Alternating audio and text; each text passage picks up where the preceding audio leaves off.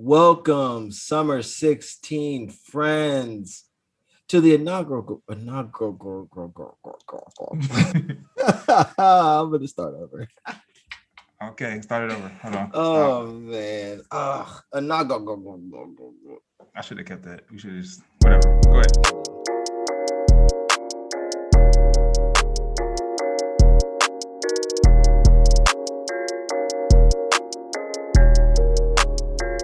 Welcome, Summer 16 friends, to the inaugural episode of the Summer 16 Book Club.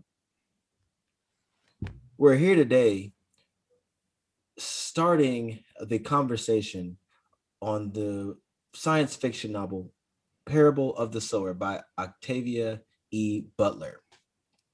Over the past few weeks, we have read the first 7 chapters. And before we get into the conversation, we want to make sure you guys know how to stay engaged with us. For starters, we have our email, summer16podcast, summer16podcast at gmail.com. We have our Instagram, summer16pod, as well as our Goodreads group. And you can find us there by searching Summer 16 Book Club. We have a series of questions that we're going to go over today, inspired by an Afrofuturism course at Gettysburg College that kind of is broken up into several different sections with different questions, and we will make sure that we include those in a discussion post on our Goodreads as well as on our social medias. So, you ready to rock, dog? How you feeling today? Oh, I'm ready. Ready. Excited to talk about this book. For sure, for sure. So we gave a brief introduction to the novel on our trailer and things like that. So we're really just going to jump right in to the conversation. Right All right. at this point of the story, our protagonist has, really started to take some time to see the world around her, recognize all the necessary threats, right? But Mm-hmm. it's not just the other people or the people in the surrounding communities, right? One of the large focuses of this novel is climate change, right? And so the question is how does Butler render environmental crisis? What are the larger social effects in the novel of environmental crisis? And in what ways does this novel forecast current conversations around climate change and human agency during global warming? Oh man, That was a that's lot a of questions. That was a lot of yeah. questions. Um. So one, let's like kind of set the stage. Sure. Um, the Parable of the Sower is supposed to take place in the early. Well, first of all, the book was written in 1993, right? Right. So it's supposed to be take place in the future, which is the early 2020s, which we are in now. Yeah. So it's kind of 2024 to be specific. yeah, yeah, 2024, 2025. Yep. yeah. So like, well, not too distant from now, right? So this question is kind of, I don't know, it's kind of troubling, I would say, Okay. just because I think about the climate change a lot. Mm-hmm. Um, like I think about how whenever I live in Seattle, right? I think about last fall, like why is it so hot in like October or November? It's not supposed to be this hot right now. Right. Or Right. Right. or when we have wildfires. Like I think last summer we talked about how the entire West Coast was on fire. Yeah. Yeah. Yeah. Um, like that polar ice caps melting. So Mm-hmm. Mm-hmm. I think that if the book is set in 2024, 25, it's not out the realm of possibility that like this could be like a fortune telling, or you could Sure. like she's seeing the future. Um, Sure. Sure. but yeah, she talks about climate change, and then kind of in response to climate change, she kind of talks about how uh, the settlement or the neighborhood that Lauren lives in with her family and her neighbors, how they react to each other, how everyone else kind of reacts to one another, like larger society. Sure. And that is all a response to climate change. So climate change brings, let's say, if it's a drought, then there's not enough water for people, and then people people are starving, so they're gonna go rob people, or there's not Yeah. enough crops, and then so now disease is rampant too. Yeah. So they talk Yeah. about how measles and mumps, even though there's a conversation she had with her best friend, and she talks about how measles and mumps aren't supposed to be diseases that are fatal, but because of other underlying conditions like starvation and dehydration, these are diseases that are killing people now. So that's interesting, right? Because you've looked at it from the, a few levels away from the actual issue of what's happening with the climate, right? Mm-hmm. I looked at it even like a little closer to the source, right? I mean, kind of like you alluded to, naturally the droughts and everything that are going on just kind of leave places barren, so much so that there was the portion that it was raining, right, for like a couple of days at a time, and they were saying that it hadn't rained for years at this point, right? I couldn't imagine, especially living in Seattle, right? And mind you, it was like really hit close to home because the story is set in California, not too far from where I'm at, right? Maybe an hour plane ride. But so you have the droughts, right? And how water is such a precious commodity that, people are, actively searching for places and, trying to steal it from you, and you could die over water, right? Yeah. And like if your house is on fire, people are like, do we let it burn? Or man, we're not wasting no water on this burning house. Like, we're not doing that. Right. But it was funny that even how culture sort of changed around that, how they were saying it was culturally acceptable to go around dressing dirty. Like, that was the way that you presented yourself to protect yourself. Like, if you were walking around looking clean, then that's like, ooh, that's way too much privilege, man. Like, they got something we want. Yeah. Like, even you wouldn't go to, like, I remember I think she was talking, Lauren was talking about her brothers, and they were saying that, their dad, the preacher, made sure that they had like nice clothes and what have you at home. But even when they would go to school, they would just make sure to throw a little dirt on their clothes just so kids didn't make fun of them at school and everything like that. And it made me laugh, because you think about like how fashion and how everybody was like going in on Kanye and all that other stuff for like the raggedy clothes and the holes in your clothes and all that other stuff. Yeah. Like, I could see that being like the kind of same wardrobe that they would be wearing. Like, you want it to look a little ratty. You don't want to look too crisp and pristine, because socially that was almost unacceptable, because it showed such an abundance and such a level of privilege that you are now a threat, right? God forbid you actually left the settlement, the neighborhood, right? Then you were really ready to catch that smoke. So if you read this, that the neighborhood is like a walled off neighborhood that has like barbed wire and glass sitting on top of the wall, so people can't come in and like steal people's stuff or kill or whatever. But you saying that kind of reminds me of like society in general, right? How like some things are sought after in certain societies while it may be frowned upon in others. Like, there's certain like tribes in different countries around Africa where like it's very attractive for men to have really, really big bellies. And that's because like it shows that, he has so much money that he's eating good, so that's what's he's not attractive. missing no meals over there, right? Yeah, I'm not talking about like you're overweight, but like your extremities are overweight. But I'm talking about just your belly. Like, you can be really skinny, but you have to have a really, really big belly, and that's attractive. And I'm like, that's crazy to think about it that way, but it is. Definitely. And even when you started, you were talking about how, like, obviously the story takes place in 2024, and I don't necessarily think that this is where we'll be in the next 3-4 years, but you can see, in the not so distant future, where I think even now there's the privatization of water and the access of that, right? Everyone talks about all the different statistics of how, most of the planet is made of water, but it's not really drinkable water. So when you have like water that's drinkable and like you're able to have access to that is becoming even more valuable today, especially in areas like the ones that we live in, where like, they were looking at it, like you said earlier, like a waste of water to put out small fires in the house. Like, they were like, nah, man, like, this is gonna have to burn, G. And the whole in the cost of paying for water, it was really like an analysis where the neighborhood was like, sorry, G, like your shed's just gonna have to burn today. Like, sorry. You know what that reminds me of? The Book of Eli. Ooh, nice. Okay. Where like the person who controls the water like controls everything. Yeah. Honestly, I was thinking more Mad Max. Oh yeah, that too. Yep. Right, because we didn't even have that thing where the guy had like on the rail, and then he like would pull the lever, the water would come out, and people were like just getting it out. Yeah, Book of Eli had the water thing too. Yeah. Okay, nice. Yeah. The guy who wanted to steal the Bible. Yeah, I mean, he had found like an underground cavern that had all the water, and no one knew about yeah, it. yeah. Book of Eli is a really good. I think it's a really good reference, and also probably a good segue too, right, to the next segment or the Yeah. next sort of topic, Mhm. such that the question really is kind of centered around the role of religion in this novel, right?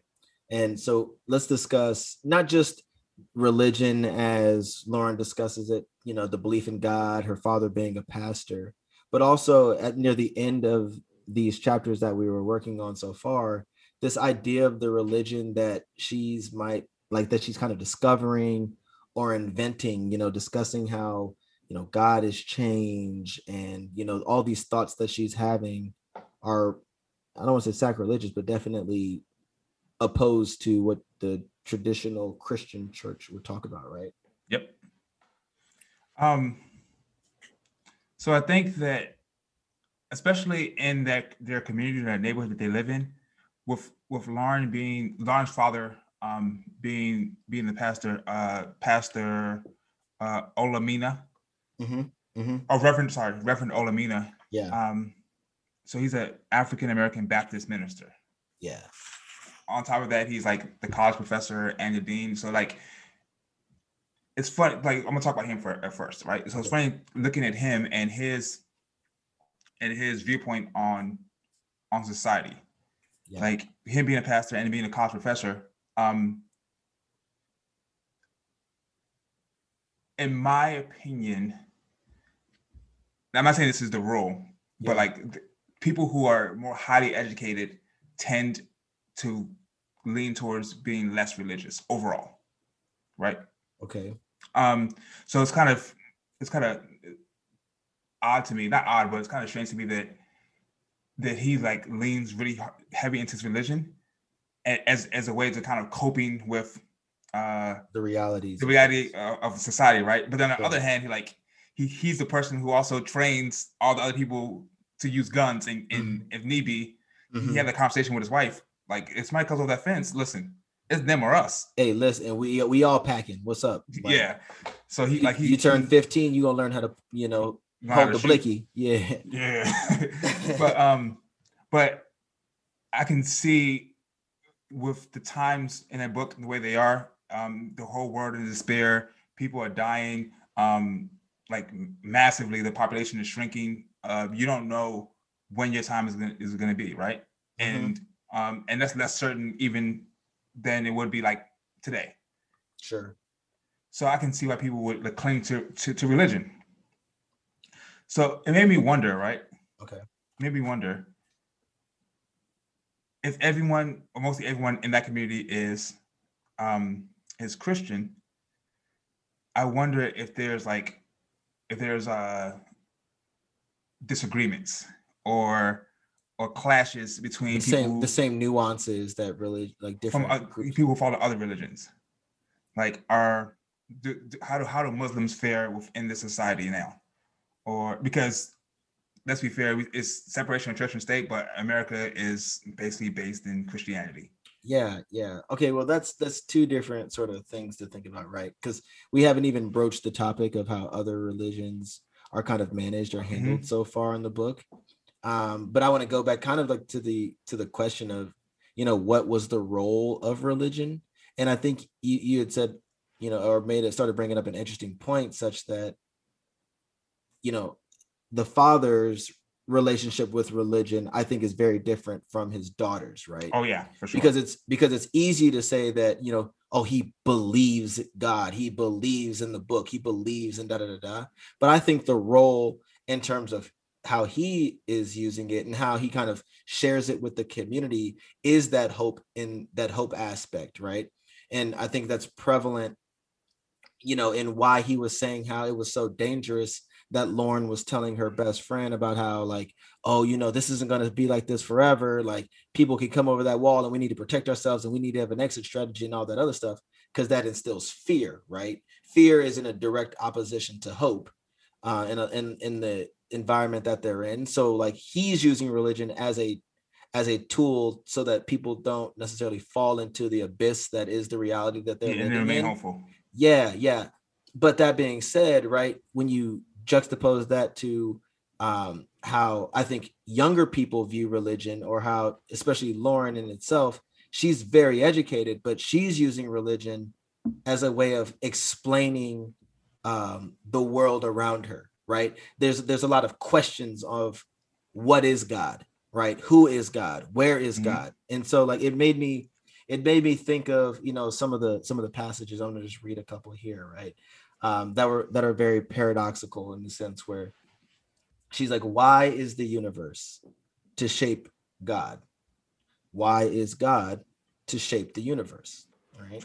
So that's already like, an interesting thing. But then, as she just continues to describe Earthseed as like this religion or this faith-based thing that she's working on, she also writes the verses, all that you touch, you change. All that you change changes you. The only lasting truth is change. God is change. So I'm gonna just let that breathe for a second, right? Because it's even something that I kind of like not struggle with, but do really think about in my own faith and my own belief, right? Like, what is God? Who is God? Where is God? God is in nature. God is in us. I am a God, right? Like, it's trying to like make sense of all of that, but it's not using it as a tool of inspiring hope and trying to bring us all to have the same ideals. Yeah, it's right. But that's very different from how her father's using it as the head of the pillar of the community, right? And the crazy thing is, Lauren is only 15. Yeah. Like when I was 15, I was, granted, Lauren is growing up in a completely different circumstance. For sure. But there are other teens in that community that are not thinking like that. No one else is, right? Like, yeah. I mean, folks are like still just trying to live a regular existence in their community. Yeah, they are. And to be honest, I can kind of get with her like thoughts on like what God is. Like, God has changed. Like, even as a scientist, like think about what change is. Yeah. Change is just evolution. Like as it's entropy. Yeah, as a species, humans, like we evolve to be like who we as a species are now is different than who we were as a species 100 years ago, 1,000 years ago. We're going to be different 1,000 years from now than we are today. So yeah, that is God working right there. And I mean, even just to add on to that, right? Like, God is change, but that change is to be more symbiotic with nature, right? You're right, which is what like evolution is, right? Like, if you're on land, you're going to start evolving and changing to accommodate your surrounding environment, right? To survive. Yep. Survival of the fittest. Yeah, exactly. And I think that is, God in us in a sense, right? And even as I use God, I guess from like the perspective of how Lauren views it, or even how I view it, versus how her father is using it as a preacher.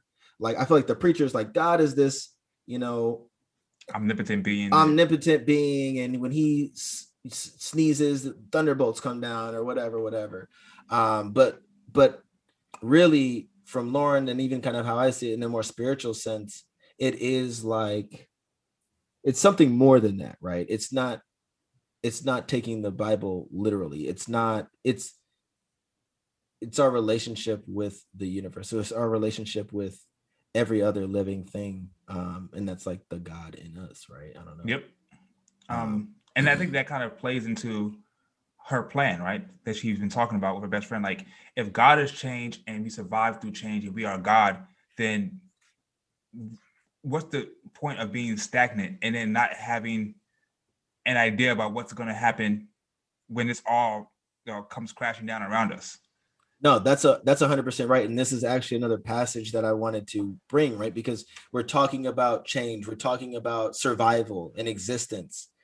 And so the religion or ideology that she's coming up with is called Earthseed, and she was talking about like destiny, right? And this idea that the destiny of Earthseed is to take root among the stars, which I think is a fascinating idea, because it's recognizing that, from the effects of climate change that we're talking about, how that affects, humans and human agency amongst each other and things like that, that this world is no longer for us, right? For us that believe in God as more than just an omnipotent being, our destiny is to leave this place and continue to survive and thrive in another world, which starts to have me spiraling onto whole other parts of the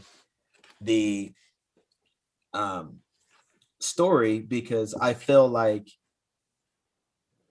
the contrary of that is in all of the older members of society, whether it be that new president that was elected, their whole goal. Don't get me started on that. Yeah. I know, that has so many parallels to like I'm thinking about Trump and Biden and just how our government is today, just overall. Yeah, and but it's so perfect. It's so perfect because their mind is on today, right? It's on today. So he's like, we're no longer going to fund the space program. If it's going to get any funding, it'll be privatized. It's going to be over there, which, now makes you think that it's only for the privileged if it's privatized, right? Yeah. But there, even if you look at America is a primarily Christian country in its ideals and the illusion of religion that we like to portray, but it's only for that sense of hope and freedom and things like that, but not really in terms of how we interact with anything living, right? It's very like in terms of how they treat the planet and how they treat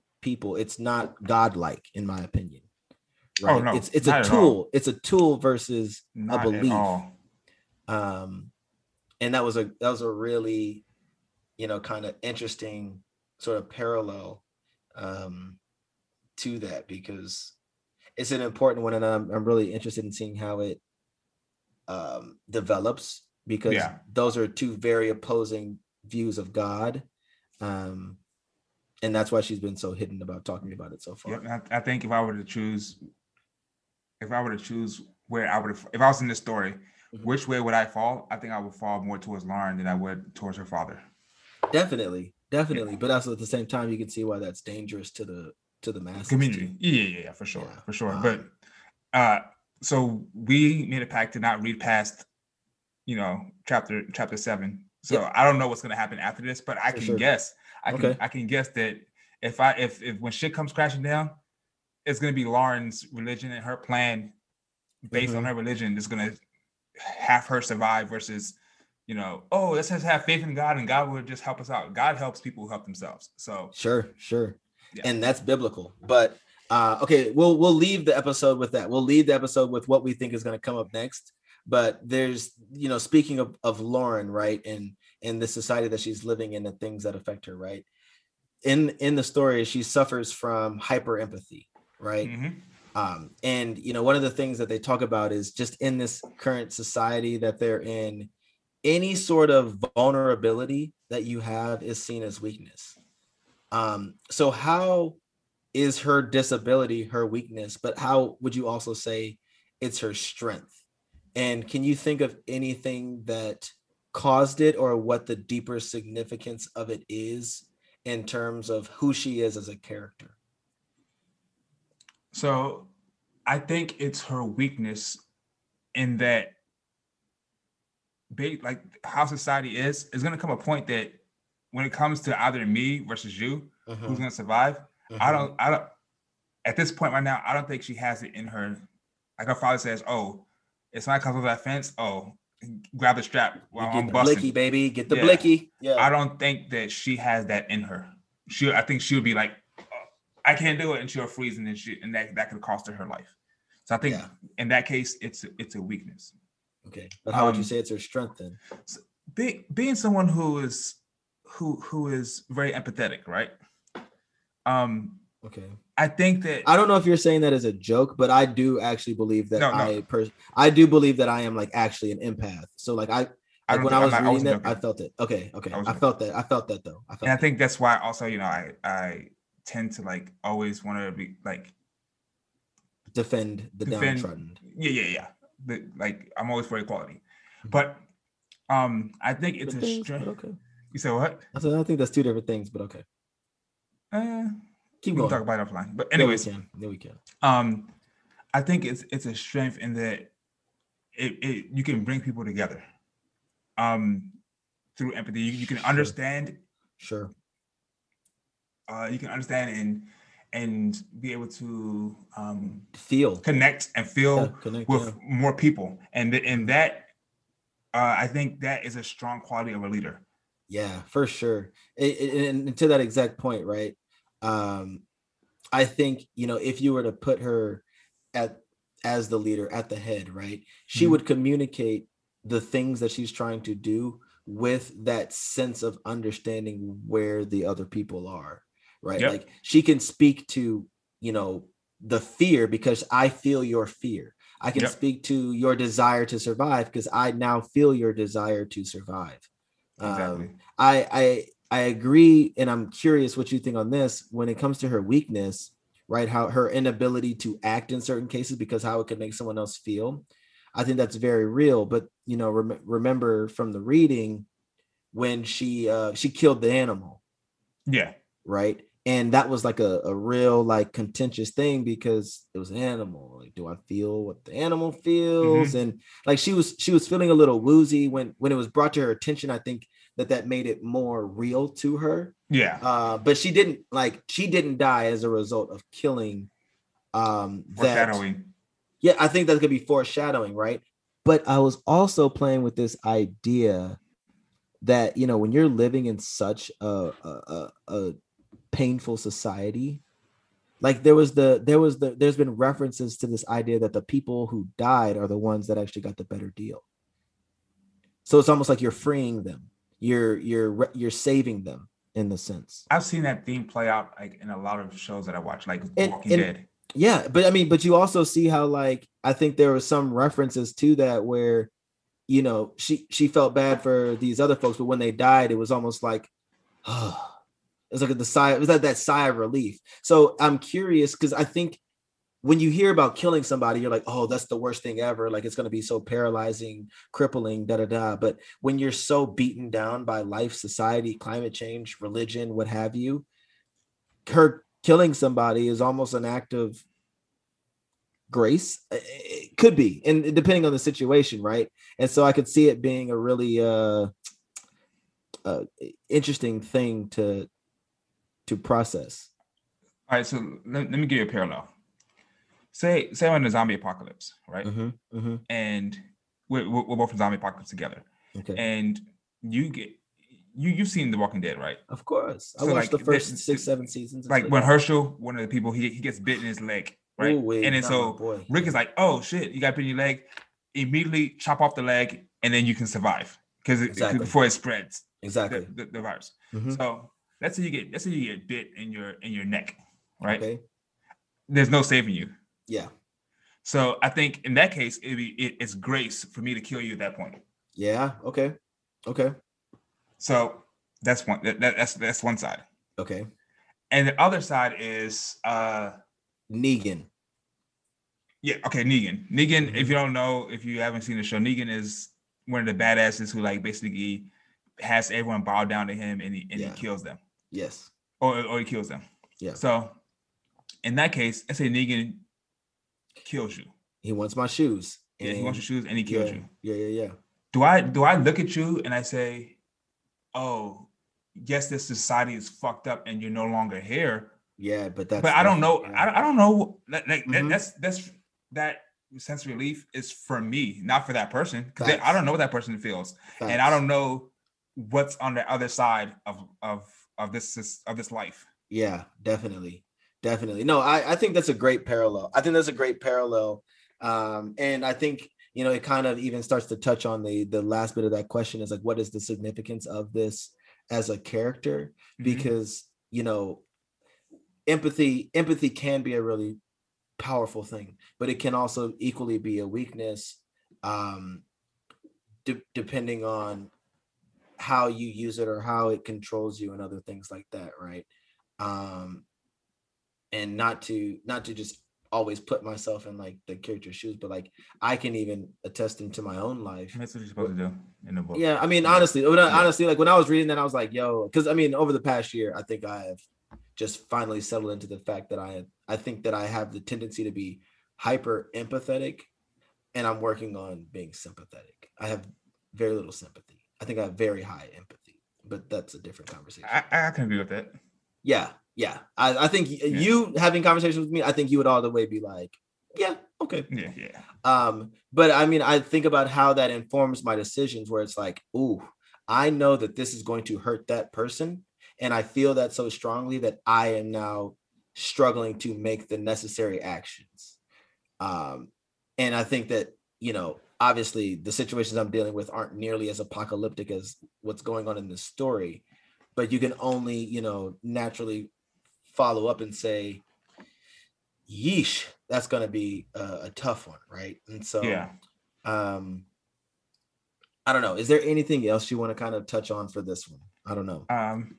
No, we can just not this question. We kind of talk about where we think the book is going to go real quick. Yeah. So real quick, what are, just quick 60 seconds. What do you think is coming up for us? Obviously, Lauren being as intelligent and insightful as she is, she foresees what's going to happen. I think it's exactly what's going to happen.